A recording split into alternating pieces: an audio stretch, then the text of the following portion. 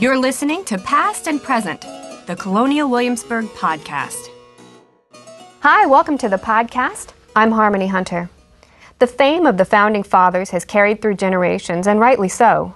The contributions, wit, and luck of men like Jefferson, Adams, and Washington built an amazing government that still stands the test of time. Less known, though, are what we sometimes call the Founding Mothers, the women whose strength of personality, political intelligence, and social graces furthered the cause of independence as much as any man in uniform did. On this program, we've learned about Abigail Adams, Mercy Otis Warren, and Martha Washington. And today we have the honor of introducing Martha Jefferson, the wife of Thomas Jefferson. Joining me now in the studio is Annalise Weindel, an actor-interpreter who portrays Martha Jefferson in Colonial Williamsburg's Revolutionary City. Annalise, thank you for being here today. Oh, it is my pleasure. This is so much fun. For me to be able to introduce a new face on the streets. You know, we're a historic institution. There are not a lot of newcomers to history. But this is a new face, a new interpretation that we're doing in the historic area. Tell me about Martha Jefferson and your role in portraying her. Well, Martha Jefferson is new not just to Colonial Williamsburg, but pretty much across the board. There are very few people who have ever portrayed her before because of the little information we have about her. And she's so fascinating in that Thomas Jefferson is a forerunner in the Revolution, and everyone's heard of him, but very few people understand that it always takes a great woman behind a great man to push him to the power that he has. So it's incredibly exciting to be able to portray her and to have the opportunity to put her story out there, something that people haven't heard before. Martha Jefferson didn't rise from obscurity. Who was she before she enters into the Revolutionary record? Well, she was born at a plantation in Charles City County called the Forest. She was born to John Wales, who is a lawyer, and her mother is Martha Epps. Now, the Eppses are very well known out in the Piedmont area of Virginia. She's very wealthy. She grows up almost a Piedmont princess is what I call her, because she's given all the opportunities of a gentry woman from a very young age. And she understands more about what's going on in terms of needing to know about how to manage a household. And she learns this at a young age. Her father marries twice after her mother dies.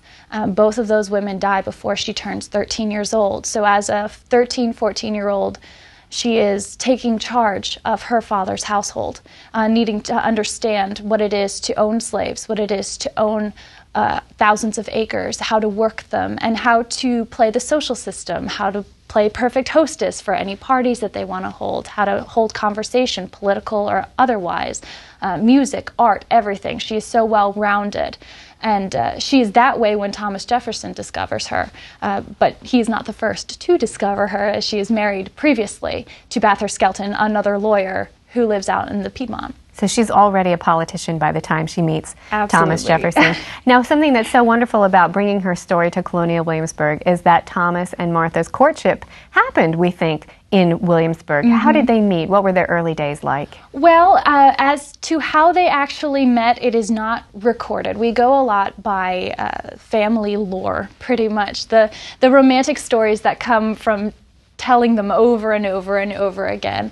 And I know that our Thomas Jefferson here, Mr. Barker, tells a beautiful story of how they met at Christmas time with the musical instruments and how they played together, and it's wonderful. And I think it really epitomizes their relationship in that one story, in that their lives were centered from that moment on, from the moment they met, around not just music, but around each other and around working together to make that relationship as powerful as it possibly could be.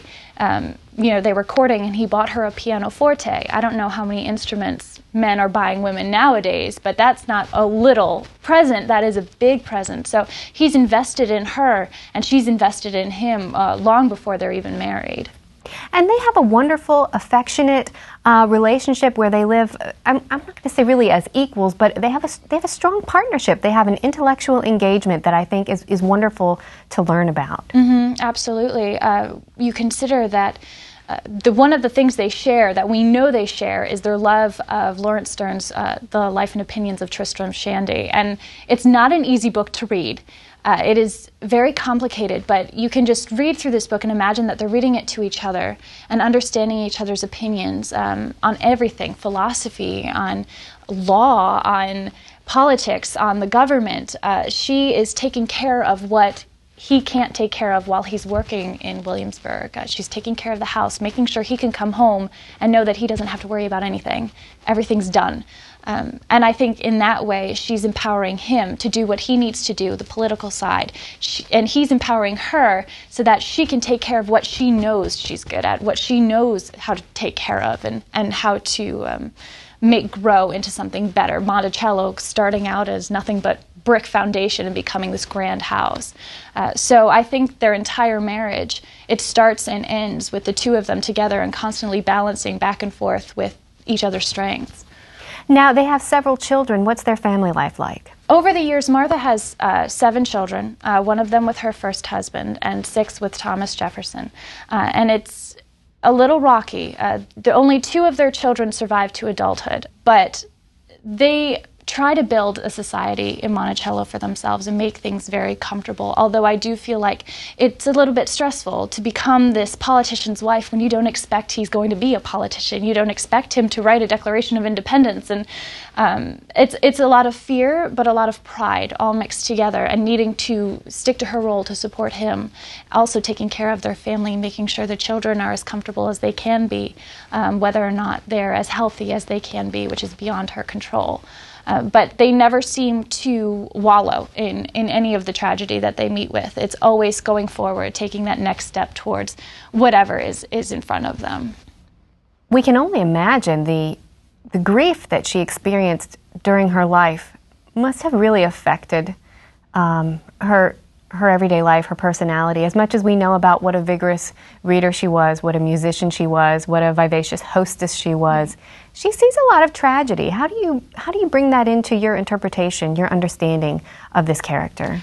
Well, I think that the only way to bring it in without being completely morose about it is to show that these things are not just understood as being life passages in the 18th century, but that they do affect these people in some way. I've balanced back and forth between trying to depict the loss of her children, because the loss of a child to any mother at any age has got to be difficult. And she's very young when she's losing her children. Trying to depict that in a way that she doesn't know why some of her children are surviving and some of her children aren't. They don't have that understanding of stress during pregnancy and how to have a healthy pregnancy without moving around all the time. And we don't know exactly if she was ill and what she was ill from while she was carrying these children. So it's trying to make her a more serious person as time goes on, when we progress her through Revolutionary City, understanding that in the beginning everything is rosy and exciting, and towards the end she's a little bit weaker, a little more worn out, but she understands that she still has a place, that she still has duties to her husband and to the children that are surviving. Martha herself dies fairly young. She does. She dies before she's 34 years old. We don't know what from. There's speculation of what she dies from. But in the end, she was very sickly. We do know that. We know with every pregnancy she just was worse and worse and worse. And in that sense, we also don't know if it was ever mentioned to them that maybe they shouldn't have any more children. But her role was to be a hostess, to be a wife, to be a mother. And she was going to play that role to the fullest, regardless of what that meant to herself, which makes me believe she was a very selfless woman, which is something that I think is what drew Thomas Jefferson to her, is the fact that she didn't care about the rest of it. She was going to make sure that everything was under control, everything was supported, and whether she was the only support for him or for her children or for the house, she was going to play that role up until the end, and she did. Something else that speaks to the bond between Thomas Jefferson and Martha Jefferson is his reaction to her death. He's devastated when she dies. He goes into weeks of depression. Mm-hmm. Mm-hmm. Well, and you hear about that being written about Patsy. Their daughter is talking about how she became his constant companion. And the interesting point of that is the fact that he goes through such a depression after she dies and never remarries. And that is after an explicit request from Martha not to remarry again. And it takes a lot to understand someone who is going to obey that wish, who's going to take that and say, all right, well, she's gone. He could have remarried. She wouldn't have known any better. But he took that to heart, and he never remarried again. He had a few romances, but they were never anything as strong and as serious as what he had with her. And I feel like a lot of that was for the sake of their children. And in the end, I think Patsy became almost a spitting image of her mother in personality, in control, in support. And she took on the role that Martha left behind. She continued it on as much as she could, even from the age of 9 years old. So I think that it speaks a lot for the strength of that relationship and for the understanding that he had in the part that he played in her life, how much he missed in their marriage, in their relationship, by not being able to be there, by having to go to Philadelphia, by having to go to Williamsburg all the time if she was at home, moving to Richmond, all of those things that are going on. When he loses her, he understands just how strong she was and just what a pillar she was for that family.